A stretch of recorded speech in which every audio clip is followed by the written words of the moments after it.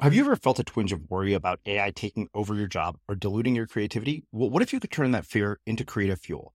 We've just published an amazing new ebook called The 4 Keys to Success in an AI World, and this is more than just a guide. It's a deep exploration into the human skills that AI can't touch, the skills that are essential for standing out and thriving, no matter how much technology evolves.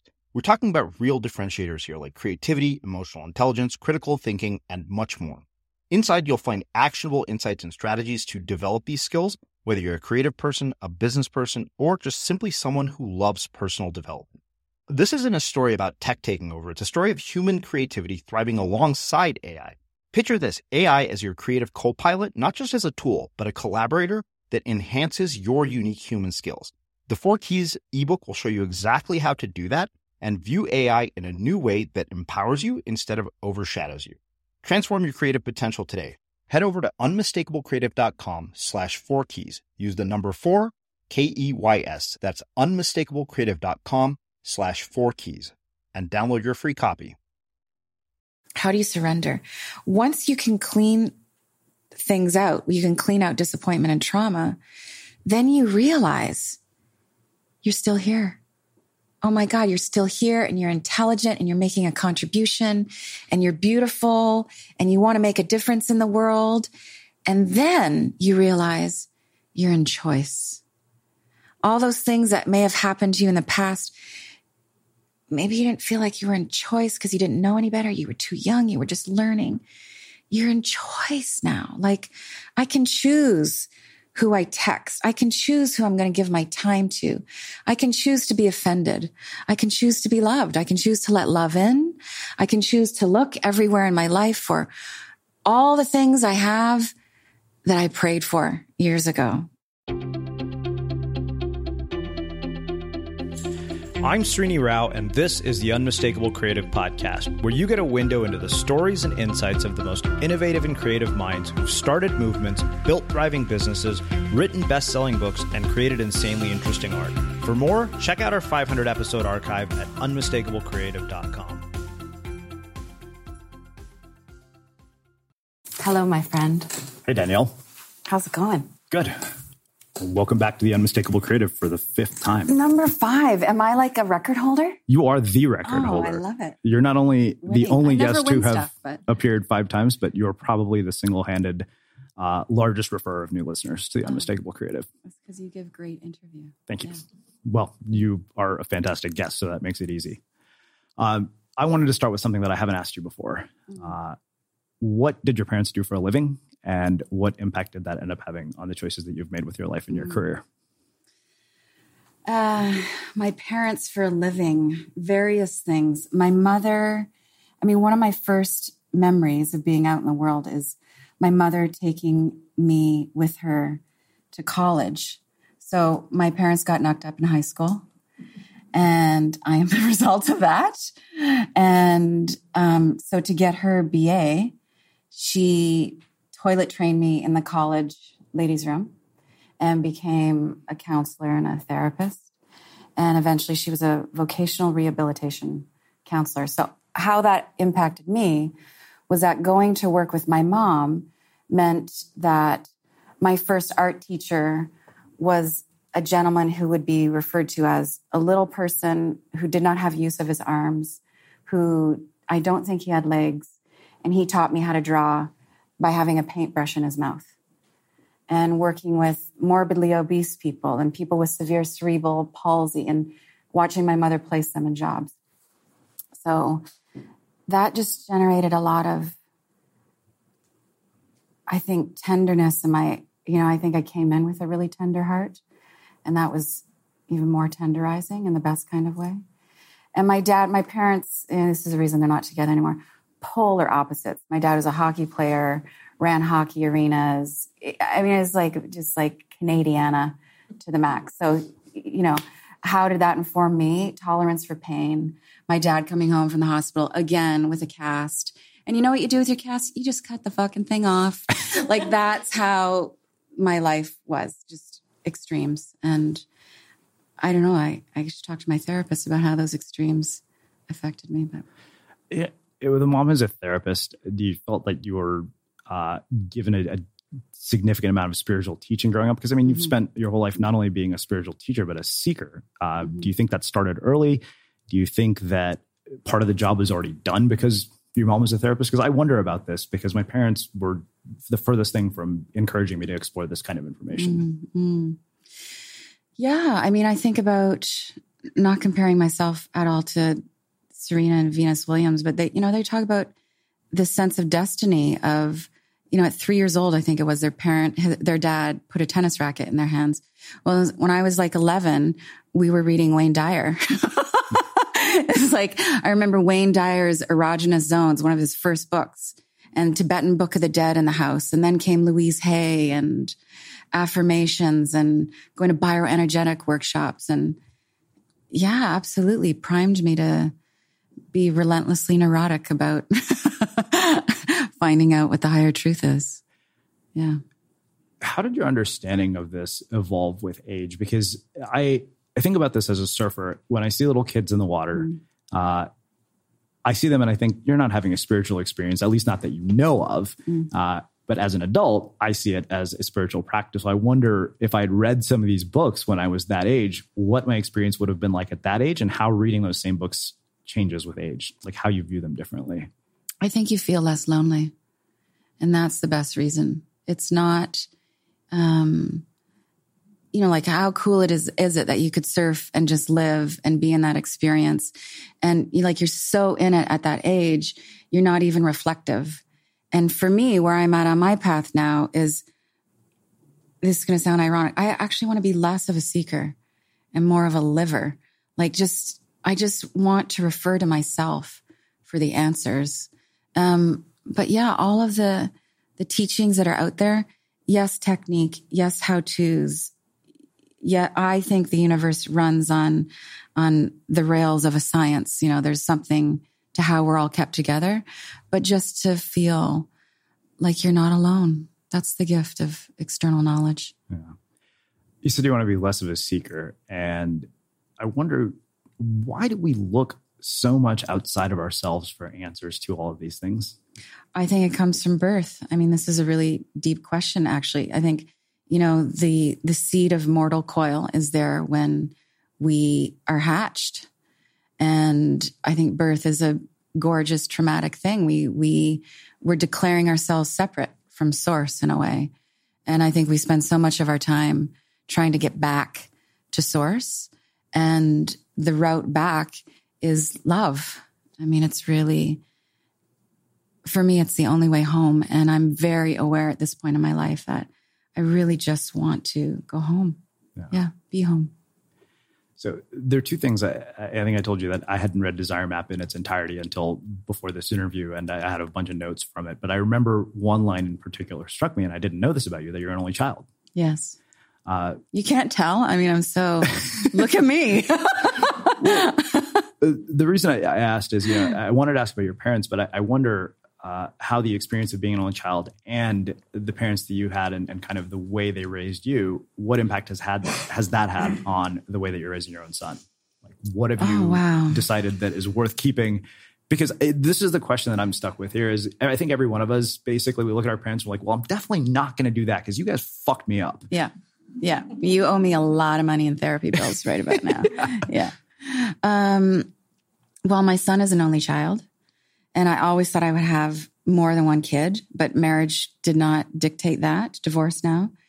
And I'm not that reflective on how I was parented affecting how I parent now. I mean, my tenets of parenting now are, I really believe you cannot ever give a human too much love, too much attention, too much affection.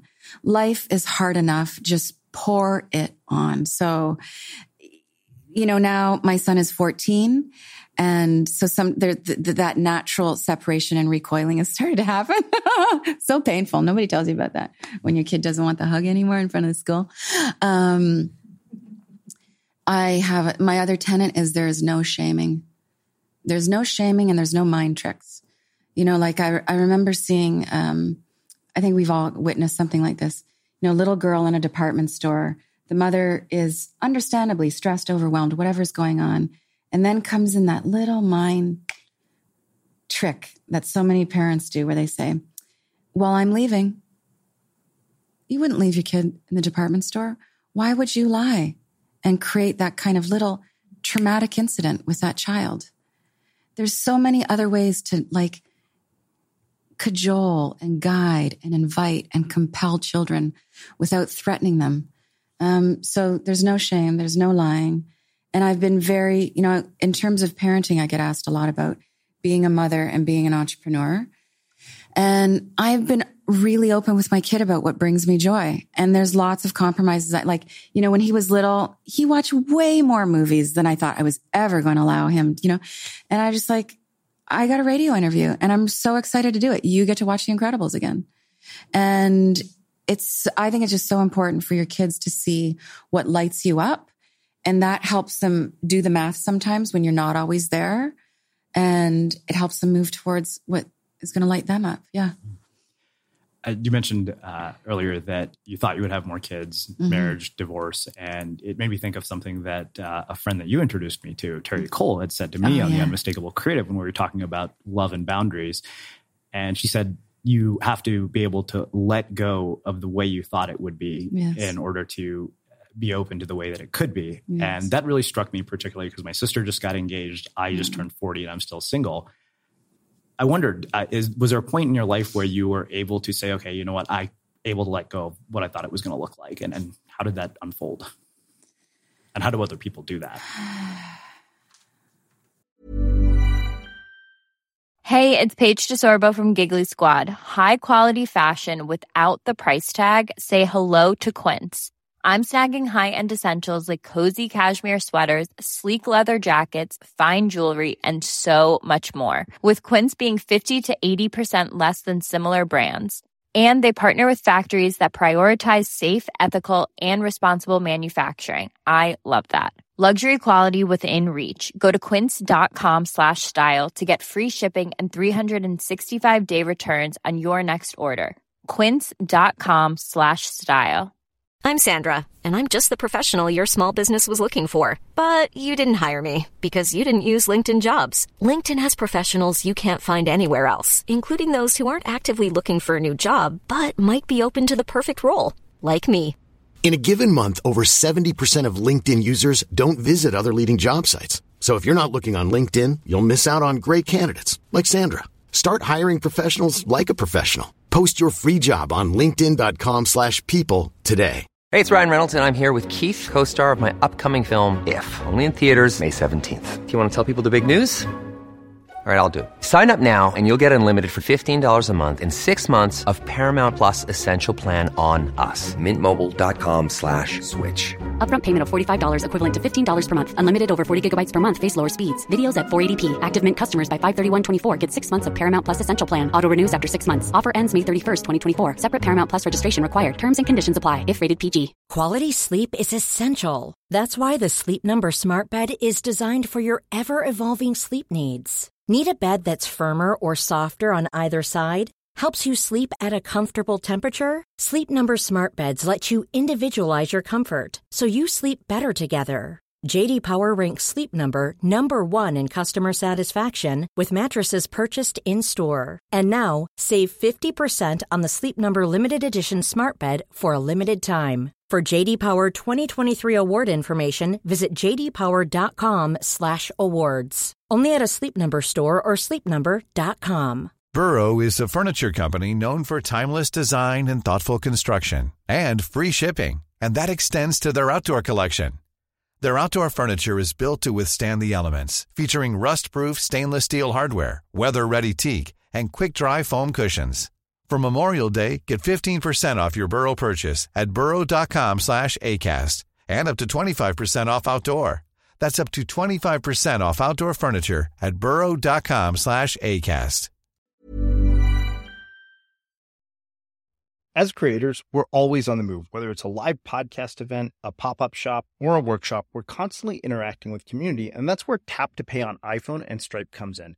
Imagine this. You're at a live event, a listener loves your merch, or a participant wants to sign up for your course on the spot. With Tap to Pay on iPhone and Stripe, you can accept their payments right there and then, right from your iPhone, so there's no extra hardware or no delays. Total game changer. It's not just for creators. Any business owner can do this. It's about making transactions smoother and much more personal, growing your business in your way. We've been using Stripe for our products and courses for a long time, and now with Tap to Pay on iPhone, you can take your business to the next level too. So visit stripe.com/tapiphone to learn more. Remember, folks, with Tap to Pay on iPhone and Stripe, your business is always at your fingertips. I have to do it all the time, and I do it reluctantly. And sometimes it's excruciating. Yeah. I mean, there's no other way to, because I think we want what we want. We have these cravings. We want the love. We want to go back home. We want the connection. And we work so hard. I mean, part of the reason it's so hard to let go of the dream and to grieve how things have turned out in a way you didn't want them to turn out is because we're so addicted to the strive. And we're so hooked on goals. And, I wrote a book about soulful goals, and I'm so, and at this point, I'm just like, I said this 10 years ago. I said it 5 years ago. I said it in the last book. I've said it in every book I've written. I'm so done with the striving. But Sri, I'm really done with the striving now. I'm like a whole new level of done with the strive because I want that sense of home in my life and that striving and that goal addiction and the accomplishment and the fucking life hacking. I don't want to hack my life. I want to be in my life and I want to be life giving and life encouraging for other people. I'm done with the shortcuts. I don't even want to optimize my day. I really don't. I just want to be present. I want the calmness that comes with presence. I want the absence of it's not the absence of pain. I want the capacity to be with grief, and I want the capacity to be with ecstasy. And the more externally referencing I am, I mean, those things are all thieves of my joy. Every time I go on Instagram, which is neurotically, it's part of my business. I wouldn't be sitting here right now. Every time I go on to see if somebody loves me, and hearted me. And, I just checked my most recent post, which is amazing, by the way. But, every time I go on there, I'm just, I'm snacking elsewhere where if I just refer to myself, then I'm more radiant. I'm more calm. I'm more creative. I'm a better parent. I'm a better girlfriend, Well, you mentioned Instagram. So, yeah, let's go there. I want to talk about this because it's been on my mind a lot lately.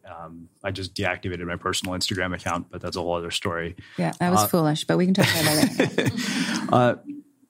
The two things that come from that, I remember you posted a picture of Jaron Lanier's book, 10 Arguments for Deleting Social Media. And I remember thinking to myself, probably because I didn't stick around to read the comments, was like, how has nobody mentioned the irony of this? Of using social media to post about not using social media. Yeah, exactly. But you mentioned that you're tired of striving, and I can't help but wonder if social media amplifies this sense of striving. And I remember I was writing about this the other day. I thought, you look at Instagram, right? Yeah. And at moments, I think that we've confused attention with affection, and the fact that they use a heart as their symbol for digital forms of validation is incredibly telling. Can I just stop you there? That's a truth bomb. We're confusing attention with affection. We are. It's beautiful. Yeah. Thank you. I hope it's becoming just much more widespread in terms of awareness. All of these tools are very intelligently designed to create addiction. A number of the developers of some of these tools, Facebook included, have said they don't even go near their own creations anymore. This is designed to give us the hit. They want that little brain flare that happens. So you stay on that device so that they make more money in the various ways, membership, subscription, and advertising dollars. Facebook is not a democracy. I strongly believe, and, inspired by Jaron Lanier's work around this, that Facebook should be a tool that is free. You really want to change the world? Make this free. Make this really, truly accessible. And by free, I mean advertising free.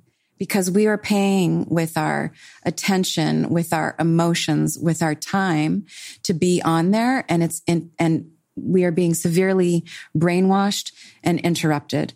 Now, Facebook has its own kind of personality, its own kind of beast.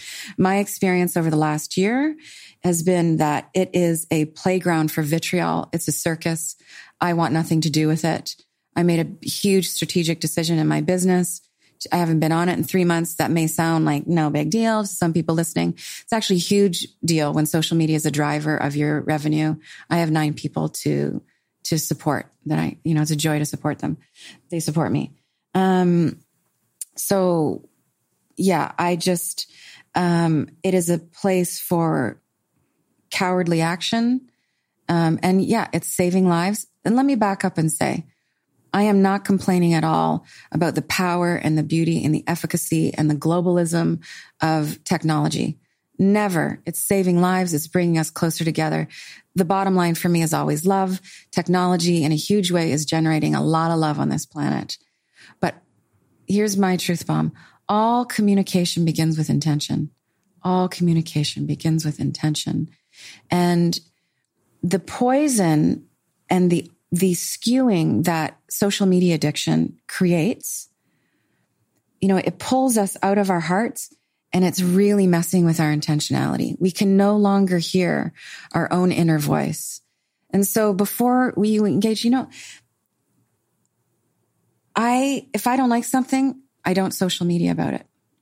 There's enough negativity. Why do I, even if it's a shitty movie, I don't want the karma of affecting someone's ticket sales. I don't need that. I just want to be love. I want to be love in every space. And it doesn't mean you know this about me. It doesn't mean I'm not without an opinion. I mean, really everything I'm going to stand for is discernment and love with discernment. But all that to say, screw Facebook. And I've gotten to a point, and I see this happening with a lot of friends, that, I remember talking to a friend who wanted to quit smoking, and her way of quitting smoking was she gave herself one weekend and she just smoked her ass off. And she's just going to smoke until she got sick. She just couldn't stand it anymore. And it was effective for her. I mean, she had the shakes and everything on Monday morning, but that's been my relationship now to social media. Social media has been a track for my workaholism. Workaholism, we can talk about that if you want. I haven't talked about it publicly yet. But I had to get to a point where my workaholism collided with social media disdain, where I was just like, I do not want to engage in this way anymore. I want to live. I want to cook something. I'm lying. I don't want to cook anything, but I just want to be in my life. I want to live. Yeah. So you're talking about workaholism. Yeah. The other thing that really has become deeply concerning to me is that we have created an artificial sense of celebrity with these tools. Oh, yes. And there are moments when I sometimes look at people who follow you and I think that they want to be you. And I wonder, one, what do you have to say about this whole artificial sense of celebrity? Do you think it's done great harm to our culture? Because I think what makes me really aware is when you go to your Starbucks and the barista has no idea who the fuck you are. It's like, you're Srini, who gives a shit? You're just another schmuck ordering coffee. And that is something I think I've highly of yourself, much more aware of, is that we've created this very artificial sense of celebrity, and other people aspire to be something that isn't even real. I don't think that dynamic is anything new. Yeah. I think, you could go back to the white picket fence neighborhood in the 50s. Everybody wanted to be somebody else. Everybody else was faking it. So we've been faking it for centuries. We've been wanting to be someone other than ourselves for centuries. I think what's happened is, obviously it's amplified. And Instagram's a lie. Instagram is a lie, everybody. Hashtag that. Because, first of all, I'll say as somebody who does a lot of stuff, on social media and is public, look, I am not Instagramming my darkest days. And that's my prerogative. I do not have to share my life. I do not have to be transparent. I mean, I'm very vulnerable in conversations. there is no Instagram story happening when I'm doing the ugly cry in therapy. But what's the Latin phrase for buyer beware? Caveat. Yes. That's how you need to engage with social media. Just know, like, listen, don't be stupid. To be intelligent and about the engagement. This is all filtered. I look 10 years younger, probably, I think, because there's this little smiley face thing you can press before you go on your Instagram story. And it just gives this nice little glow. I hope the camera has it right now here. Yeah, come on. And I think we have a responsibility, those of us who have gained, have the numbers on social, to really keep it as real, as comfortably possible, as wisely possible. It's like, you and I were talking earlier today about book tours and things like that. And I was talking about the stresses of, campaigns that I've done and how I've changed as a result of them. And I never talk about a painful situation when I'm in the painful situation, for a couple of reasons. One is because I'm taking, because I want to be useful. Then I get all the lessons and I get myself cleaned up and I extract the learnables and then I'll turn it into a piece of writing or something, I owe that. That's called being professional. But also, I don't want the energetic attention from people when I'm in pain. I don't need you to pray for me. I don't need you to project on me. I don't need you to be happy that I'm suffering, because that happens. I'm just going to go through my thing and teach about it later. There's a vulnerability, an energetic vulnerability that we need to be aware of when it comes to posting stuff on social media. And I feel really passionately about this when it comes to children. And at the same, and let me just say, while I'm passionate about how I conduct myself in my own life with this, I also, with great sincerity, I have very little judgment about people who do it differently. It's their life. It's their child. But I'll tell you how I run my life. My child is 14. You'd be hard pressed to find a photo of him on social. Whenever I do post about him, you don't see his face. Whenever I always ask his permission. It pains me to see photos of children sleeping.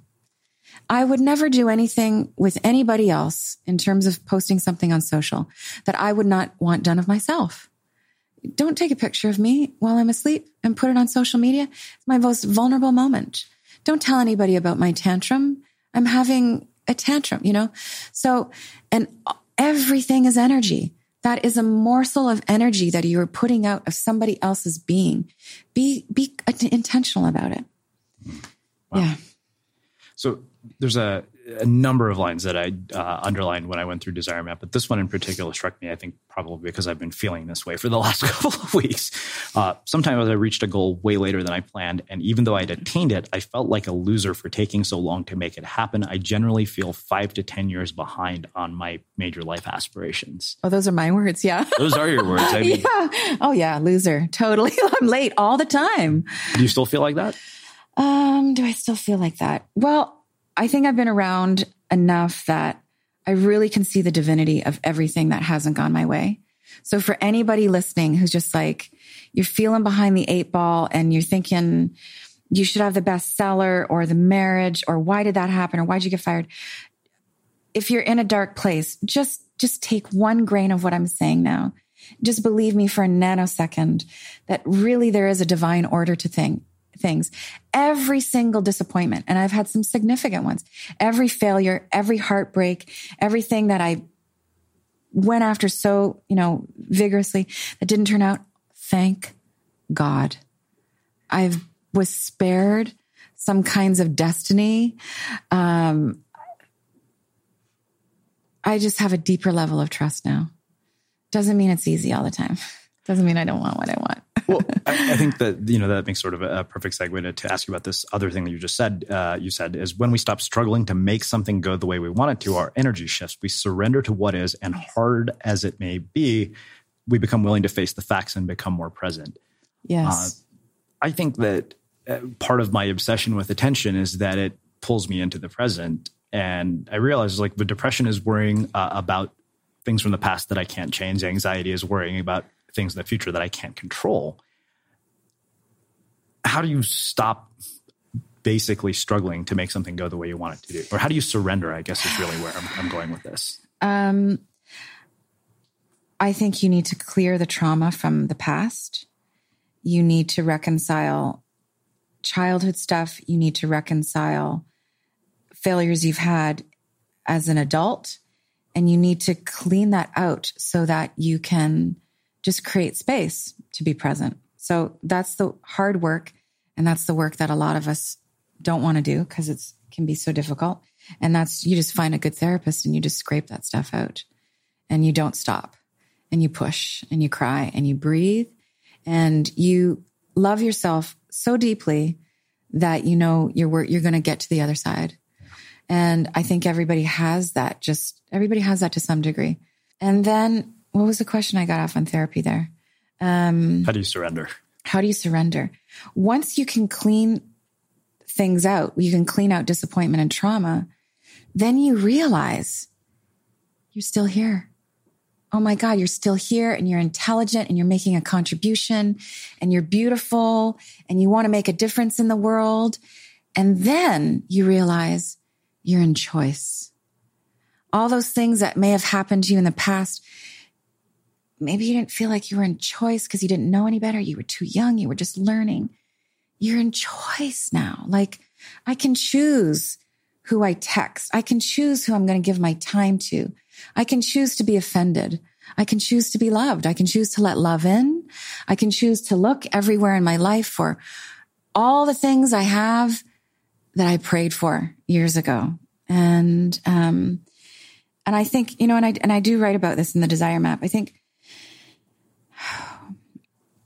we get so attached to wanting things to be a certain way that we forget, we don't see, you know, a lot of people who want to be in a relationship with a significant other will get this, you know, like I want to meet my person. I want my man. I want my woman. I want my human.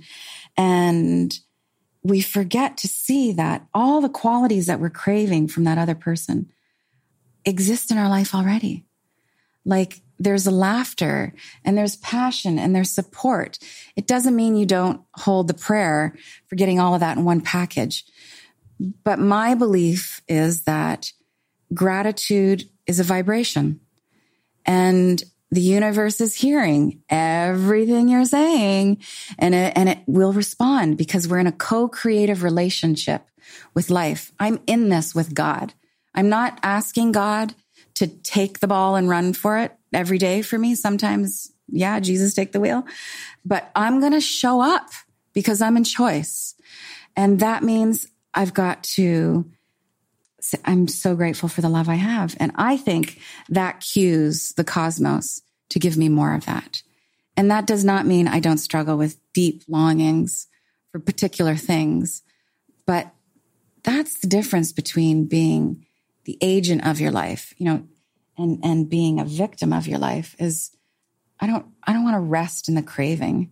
I'm going to do something about it. I'm going to be grateful and I'm going to show up. So we talked a little bit about this last time. We were talking about White Hot Truth. You wrote about depression and mental health issues. And, you know, this last year, we've seen some very high profile suicides with people like Anthony Bourdain and Kate Spade. And we've been talking a lot about Mac trauma Miller this past week and healing. And I just, you know, wonder what do we do about this? Yeah. Because I don't think it should take a celebrity suicide or a startup founder suicide for us to say, okay, we have a problem. We should talk about this. And that's usually the only time we do talk about it. When I talked to Frank Warren at Post Secret, he said, for every one of those, there are thousands we never hear about. Everyone knows therapy is great for solving problems, but getting therapy has its own problems too, like finding the right therapist, fitting into their schedule, and of course, the cost. Well, BetterHelp can solve those problems. It's totally online and built around your schedule. It's surprisingly affordable too. Connect with a credentialed therapist by phone, video, or online chat, all from the comfort of your home. Visit BetterHelp.com to learn more and save 10% on your first month. That's BetterHelp, H-E-L-P. Life is full of awesome what-ifs, and some not so much, like unexpected medical costs. That's why United Healthcare provides Health Protector Guard fixed indemnity insurance plans to supplement your primary plan and help manage out-of-pocket costs. Learn more at uh1.com. This is Paige, the co-host of Giggly Squad, and I want to tell you about a company that I've been loving, Olive & June. Olive & June gives you everything that you need for a salon-quality manicure in one box. And if you break it down, it really comes out to $2 a manicure, which is absolutely insane. It's also so easy to get salon-worthy nails at home with Olive & June. The difference between how your nails used to look when you did them yourself and now with the Mani system is a complete game changer. The best thing about Olive & June, too, is it's a quick dry. Dries in about 1 minute, lasts for 5 days, and full coverage in up to 1 to 2 coats. Visit oliveandjune.com/perfectmani20 for 20% off your first system. That's oliveandjune.com/perfectmani20 for 20% off your first system. Hiring for your small business? If you're not looking for professionals on LinkedIn, you're looking in the wrong place. That's like looking for your car keys in a fish tank. LinkedIn helps you hire professionals you can't find anywhere else, even those who aren't actively searching for a new job but might be open to the perfect role. In a given month, over 70% of LinkedIn users don't even visit other leading job sites. So start looking in the right place. With LinkedIn, you can hire professionals like a professional. Post your free job on linkedin.com/people today. Hey, it's Ryan Reynolds, and I'm here with Keith, co-star of my upcoming film, If, only in theaters May 17th. Do you want to tell people the big news? All right, I'll do it. Sign up now and you'll get unlimited for $15 a month and 6 months of Paramount Plus Essential Plan on us. MintMobile.com/switch. Upfront payment of $45 equivalent to $15 per month. Unlimited over 40 gigabytes per month. Face lower speeds. Videos at 480p. Active Mint customers by 531.24 get 6 months of Paramount Plus Essential Plan. Auto renews after 6 months. Offer ends May 31st, 2024. Separate Paramount Plus registration required. Terms and conditions apply if rated PG. Burrow's furniture is built for the way you live. From ensuring easy assembly and disassembly to honoring highly requested new colors for their award-winning seating, they always have their customers in mind. Their modular seating is made out of durable materials to last and grow with you. And with Burrow, you always get fast, free shipping. Get up to 60% off during Burrow's Memorial Day sale at burrow.com/ACAST. That's burrow.com/ACAST. burrow.com/ACAST. I think we need to share our stories. This is the beauty of media and what you're doing, just asking this question. I mean, I just put a post. It's it's very timely. I'm not sure when this airs, but right now we're having this conversation during the U.S. National Suicide Prevention Week. I just put a post out about, last year when I was still on Facebook, I reached out to the community and said, I've got a spouse of a dear friend who has suicidal ideation. And, we were kind of working around the clock to make sure he was going to be safe. And so we curated all the responses we got. And it's the first time I've ever put a post out and said, with all love and modesty, like I hope just some lines of this save somebody's life, So I think we need to tell our stories and have the courage to do that. And you realize you're not alone. I can tell you, I'm just coming off of 4 days of like this intense therapy intensive where I really had to like string myself together with chicken wire to suit up and show up today. I'm like, I'm here and I'm good, everybody. But that's important to know. Like, I'm going to look all foxy on Instagram today. But 3 days ago, I was working on childhood stuff and love stuff. And cause that's what it takes for me to really show up. So there's that. I think we need to tell our stories. I think we need to, really look at our addiction to social media and what it's doing to our brains. This is a big, big problem that I think is going to, it's in pandemic proportions to what it's doing to brain chemistry. And I think we need to, this is so lofty and esoteric, but we need to make love the bottom line. Greed is usurping love in every segment of society. And no matter where we're at, whether we're running for political position or we're a teacher, or we just want to be the best significant other, we need to be asking ourselves, like, really, what would love do right now? And love is not that interested in profit. It's not that interested in looking good. And it's certainly not interested in the and the little likes that you're getting on your Instagram feed. It's present and it's forgiving and it's tender and it's courageous, and love has you talk to other people. You know, we're living, the part of the situation with social media is we're just becoming more and more partitioned, and we're being fed things according to our interests. And we're on our phones more, so we're talking to people less. You know, just in the cab on the way over here, I had the taxi driver was an Ethiopian gentleman who told me I'm Canadian, and he said he loves Canadians. Of course, I said, yes, we're all lovable and kind and perfect. And we apologize way too much.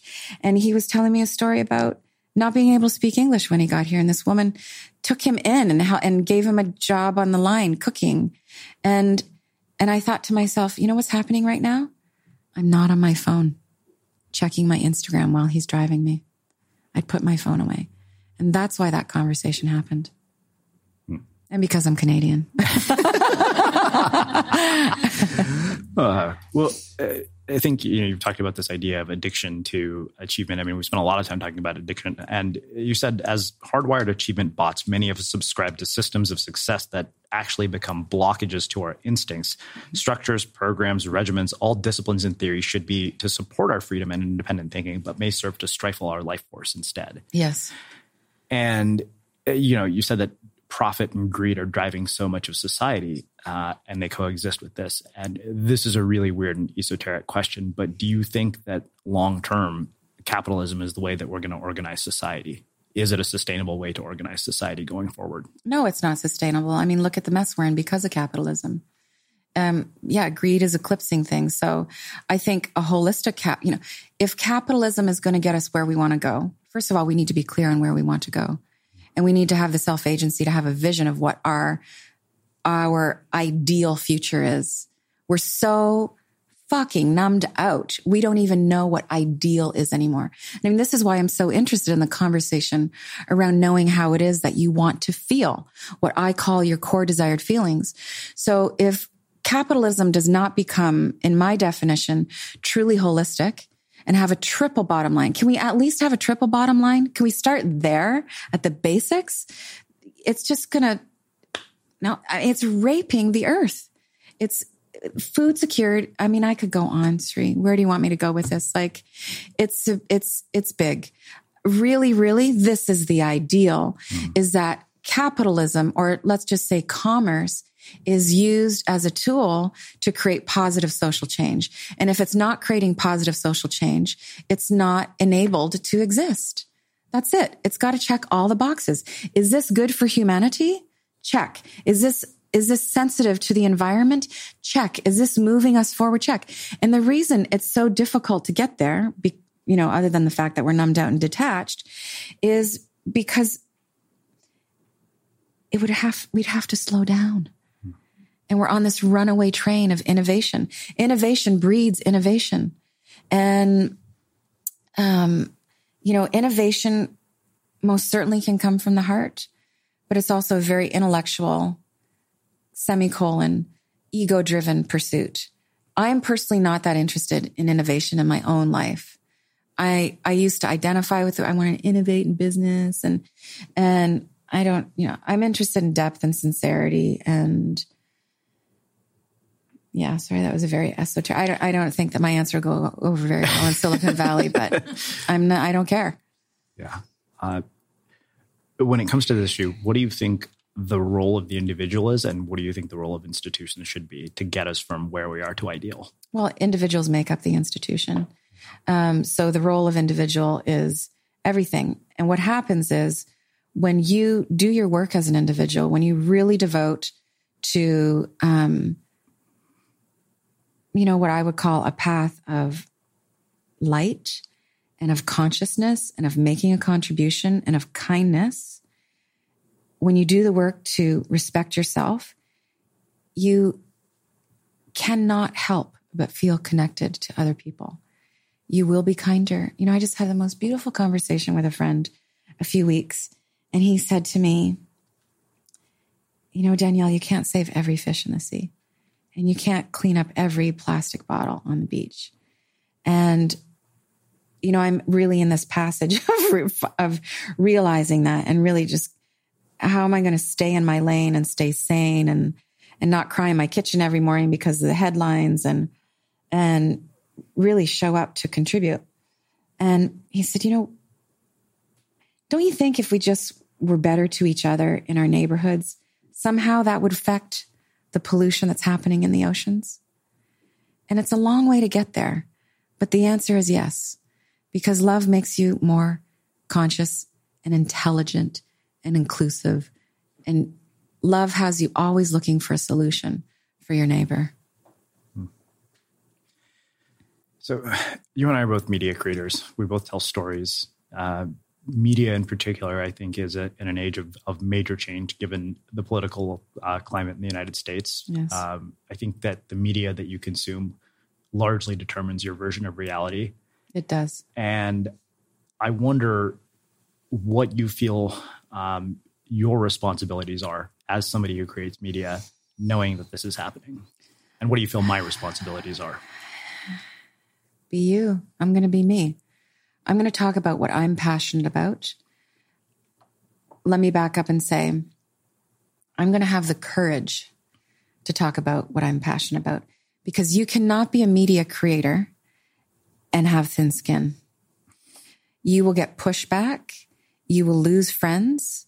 You will be, at some point, I hope it doesn't happen, but at some point it's very possible you will be very misunderstood and ganged up on. And those are painful crucifixions that sometimes happen when you're in the public eye. But yeah, just have the courage and the conviction to be yourself in that space. Yeah. And I think it's so out of control. I mean, everything I take in now, I'm just like, big grain of salt. Like, you're going to believe that? You're going to choose to believe that? My kid came home the other day and said, yeah, the scientists and coconut oil. I was like, you just fell for it. That was the production value of this lecture was high. Someone was slamming coconut oil. What's your body say about coconut oil? Are we going to cook with it? Are we going to, it has to be that everything.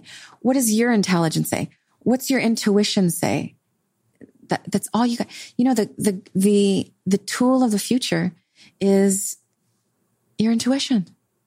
It's going to be all we have to separate lies from truth. It's such a mess. You gotta hone your psychic telephone if you're going to navigate from here on forward. I think it's interesting you brought up being misunderstood, because my first exposure to somebody who was an incredibly high-profile media figure was Glenn Beck. And I remember the response from my audience to the fact that I was going to go and meet this guy. There are a lot of things that really struck me about the perception that media creates and the reality of the person. And I was shocked at how nice he was and how different he was than I thought. I know he said some awful things. Yes, but we're responsible for so let's talk about Glenn just as a persona. I mean, we're responsible for how we're showing up. So why is he not? Let me even take Glenn out of the scenario. Yeah. Why does a person not come off as nice as, I hate the word nice, but as kind, as open-minded, because a lot of us in this space want shock value. We get seduced by this persona we create. And why do we create the persona? Because we want the job. Why do we want the job? I mean, it all goes back to, are we going to make the money? And you have to be willing to change. I don't want to be fixed into a version of DL. I want to show up as who I am now. And, that takes some doing. It takes some therapy. Yeah. Speaking of money, this is another thing that really struck me from Desire Map. You said, I don't run my business according to measurable objectives. We don't have targets that we work toward. There are lots of things I could be quantifying and point my effort toward, like the number of subscribers to my website, books sold, Facebook fans, quarterly revenue. All of these numbers directly impact my bottom line and, for that matter, my happiness, but they don't guide the ship. What guides my ship is a singular foundation of intention, making stuff that feels good to make. And That really struck me, particularly because I feel lately I've literally been measuring my self-esteem in profit and losses in book sales. Oh, sweetheart. I feel for you. It's a disaster. Yeah. So how do you get to this and yet manage to run a business where 9 people work for you and things work? Yeah. Well, things don't always work. And that's part of it. That's part of being an entrepreneur. That's part of life. You know, we still fail lots and we don't hit things. I would say that statement that you just read is now only half true. I've hired people who care about the numbers. and that gives me deep peace so that I can just be eccentric and just go create stuff and just do what I do best. And the numbers game really turns them on. And I have sacred responsibilities now. Like, you know, and I look at my business as really, I look at my life like degrees of concentric circles. So, you know, the reason I have a business is I want to be self-expressed and a career, let's say. And then out of that, then I take care of my family and my friends. And then out of that, I take care of my people.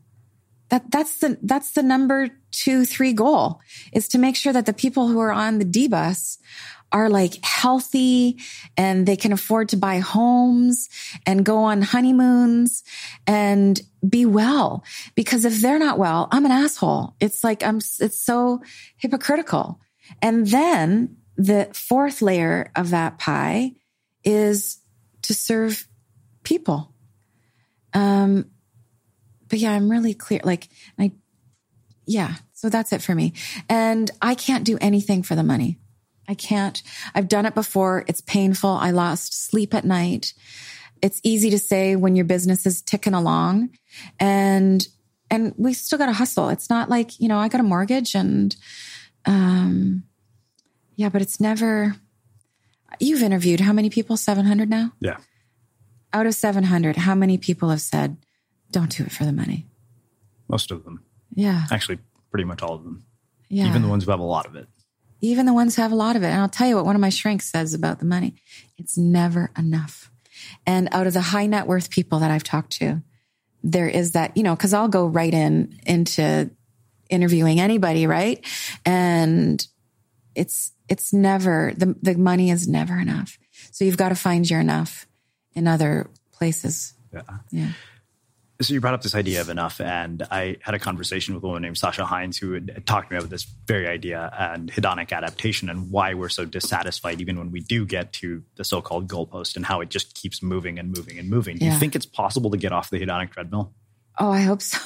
God, I hope so for us. I mean, it seems that the entire economy depends on our ability to us staying on this hedonic treadmill. Yes, all capitalism, media, and advertising depends on you thinking you're a loser. And you're too fat and you're behind, or you're too brown, or you're too white, or you're too curvy and too thin in the wrong places. Like, it's all based on a scarcity model. We are eating a diet of scarcity all the time, even literally. I mean, so much empty calories and no real nutrition in what we're eating. We need to do a podcast just on food security. So is it possible to get off? Yes, it's possible. And the people who are getting off of it need to tell their stories that, you know, we are voting with our hearts. We are eating. We're a stand for nutrition. We're going to do, this is what love looks like in commerce. This is what courage looks like on social media. The future depends on us getting off that treadmill. Your sanity depends on us getting off that treadmill. Everything you want, this is it. Everything you want, the love and the sexiness and the being of service and the connection and that sense of home wherever you go depends on you getting off that treadmill of scarcity. Wow. This is another thing that really struck me in the book, particularly because I'm thinking a lot about how social programming impacts our lives. You said we can inherit ambitions like we inherit eye color and vocal tone. Sometimes inherited dreams are a perfect part of our soul's unfolding. In divine convenience, we're born into families or cultures that have just the right business or lifestyle for us because it's the exact same amount we're called to live. It feels like a perfect fit. I thought about that a lot because of the fact that I grew up in an Indian culture where we're encouraged to do certain things, mainly just become doctors and lawyers and engineers. And then I look at this and I think about the fact that people look at you and they inherit ambitions from somebody that they look up to, even though they're not their own. I know because I've done it. How do you let go of inherited ambitions when they've been so deeply woven into your life? Almost to the point of you being unaware of them. Well, I think looking up to someone and having aspirational ambitions is a super cool thing. I mean, I get asked a lot about how do I find a mentor? I'm like, you don't need to find a mentor. There is no magic mentor. Just look at the people you admire and see what they're doing. And there's so much to learn there. So it takes a lot of courage. I mean, inherited ambitions is its own kind of treadmill. And I think we need to consider that thought forms and ideologies get baked into our DNA, and it needs to be questioned. You know, it's like, I'm going to have to pull out some Walt Whitman now. It's like, you know, examine all that insults your soul, and your very flesh shall be a great poem. Like, you've got to just wide awake living, no lives half lived. Question everything. Question. Yeah. Make no assumptions about, is this the right way? Is this the wrong way? And while you're questioning everything, you're going to realize that you're in this grind of just wanting to love and be loved.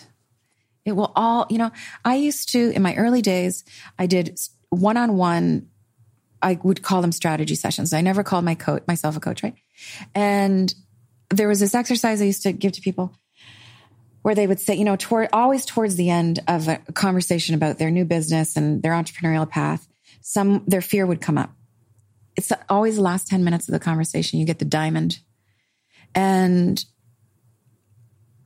they was, I can't do it. I don't. And they would give me a list, 10 reasons why they couldn't pull it off. And I'd say, okay, we got in the next 9 minutes, let's do this. Why are you afraid to launch? I'm going to keep asking you this question. And they would say, I might not be able to pay rent. Why are you afraid to launch? I might, I default on a bank loan. Why are you afraid to launch? And you get down and they go, because I want my father to be proud of me. Every time it was something about what someone else thought of them. Not what the bank thought of them, not what their audience or their potential customers thought of them, but someone whose opinion really mattered to them was driving their fear of launching, literally or metaphorically. That's not necessarily a bad thing if that person is worthy of your love, you know, to win. There are some people worth working for, worth trying to please, because they will walk into a burning building for you. That's a very small amount of people for most of us in our lives. So everybody else can suck it. Just launch. Yeah. Yeah, I had a conversation with a guy named Bill Dershowitz. Wrote a book called The Miseducation of the American Elite. And he was talking about how often achievement, acceptance to prestigious colleges, accolades, all these things basically are just a stand-in for parental approval because we're conditioned from a very early age, particularly at my house where nobody put our report cards on the fridge. It was like, you got straight A's. It was like, well, this kid at school gets $5 for every A. My dad's like, you get a meal every week. So we're done here. This negotiation is over. Yeah. Is there a point at which you think that we do let go of that need for approval? Yeah, like I realize exhausted. You let go. I realize that my parents aren't going to live with the consequences of my choices, but I know that somewhere deep down there's this still small part of me that's like, okay, I want you guys to approve in some way or another. Sure, and some of that is so like natural and healthy, and some of you still wanting your parental approval is like we want to be seen and heard and loved. It's like human nature, and we get talked out of wanting to be seen and heard and loved. We put up with so much shit in the name of being tougher. And, and we suffer without respect. Like, it's okay to treat me like that. No, it's not okay. So there's that. Some of it is like healthy, natural. And some of that is just, that's love. You want to please your parents. You want to give them joy and comfort and happiness. It's like so healthy. But let's just be clear on what pieces are, you're filling the hole in your soul and it's really love and it's just some beautiful mess, What was the question? I think you answered it. Okay. Wow. Well, I think that As always, you've kind of rocked the mic and given us a lot to think about. So I want to finish with my final question, which I've at this point asked you probably 3 or 4 times. Okay. What do you think it is that makes somebody or something unmistakable? What do I think it is that makes somebody unmistakable? I don't know if I've said this before, but today I will say the courage to do the work, to be fully self-expressed, and to know that you being yourself is a great act of service to other people. So I would say it's a boldness to get in there. Yeah, do the work. Well, I think that makes a really fitting and poetic end to a really thought-provoking, beautiful, and insightful conversation. Always, always, always. Anytime. So great having conversations with you. Yeah. Likewise. And for everybody listening, we'll wrap the show with that. Even when we're on a budget, we still deserve nice things. Quince is a place to scoop up stunning high-end goods for 50 to 80% less than similar brands. They have buttery soft cashmere sweaters starting at $50, luxurious Italian leather bags, and so much more. Plus, Quince only works with factories that use safe, ethical, and responsible manufacturing. Get the high-end goods you'll love without the high price tag with Quince. Go to quince.com/style for free shipping and 365-day returns. Mom deserves the best, and there's no better place to shop for Mother's Day than Whole Foods Market. They're your destination for unbeatable savings, from premium gifts to show-stopping flowers and irresistible desserts. Start by saving 33% with Prime on all body care and candles. Then get a 15-stem bunch of tulips for just $9.99 each with Prime. Round out Mom's menu with festive rosé, irresistible berry chantilly cake, and more special treats. Come celebrate Mother's Day at Whole Foods Market. Imagine the softest sheets you've ever felt. Now imagine them getting even softer over time. That's what you'll feel with Boll & Branch's organic cotton sheets. In a recent customer survey, 96% replied that Boll & Branch sheets get softer with every wash. Start getting your best night's sleep in these sheets that get softer and softer for years to come. Try their sheets with a 30-night guarantee. Plus, get 15% off your first order at bollandbranch.com. Code BUTTERY. Exclusions apply. See site for details. Have you ever felt a twinge of worry about AI taking over your job or diluting your creativity? Well, what if you could turn that fear into creative fuel? We've just published an amazing new ebook called The 4 Keys to Success in an AI World, and this is more than just a guide. It's a deep exploration into the human skills that AI can't touch, the skills that are essential for standing out and thriving no matter how much technology evolves. We're talking about real differentiators here, like creativity, emotional intelligence, critical thinking, and much more. Inside, you'll find actionable insights and strategies to develop these skills, whether you're a creative person, a business person, or just simply someone who loves personal development. This isn't a story about tech taking over. It's a story of human creativity thriving alongside AI. Picture this, AI as your creative co-pilot, not just as a tool, but a collaborator that enhances your unique human skills. The 4 Keys ebook will show you exactly how to do that and view AI in a new way that empowers you instead of overshadows you. Transform your creative potential today. Head over to unmistakablecreative.com/4keys. Use the number 4, KEYS. That's unmistakablecreative.com/4keys and download your free copy.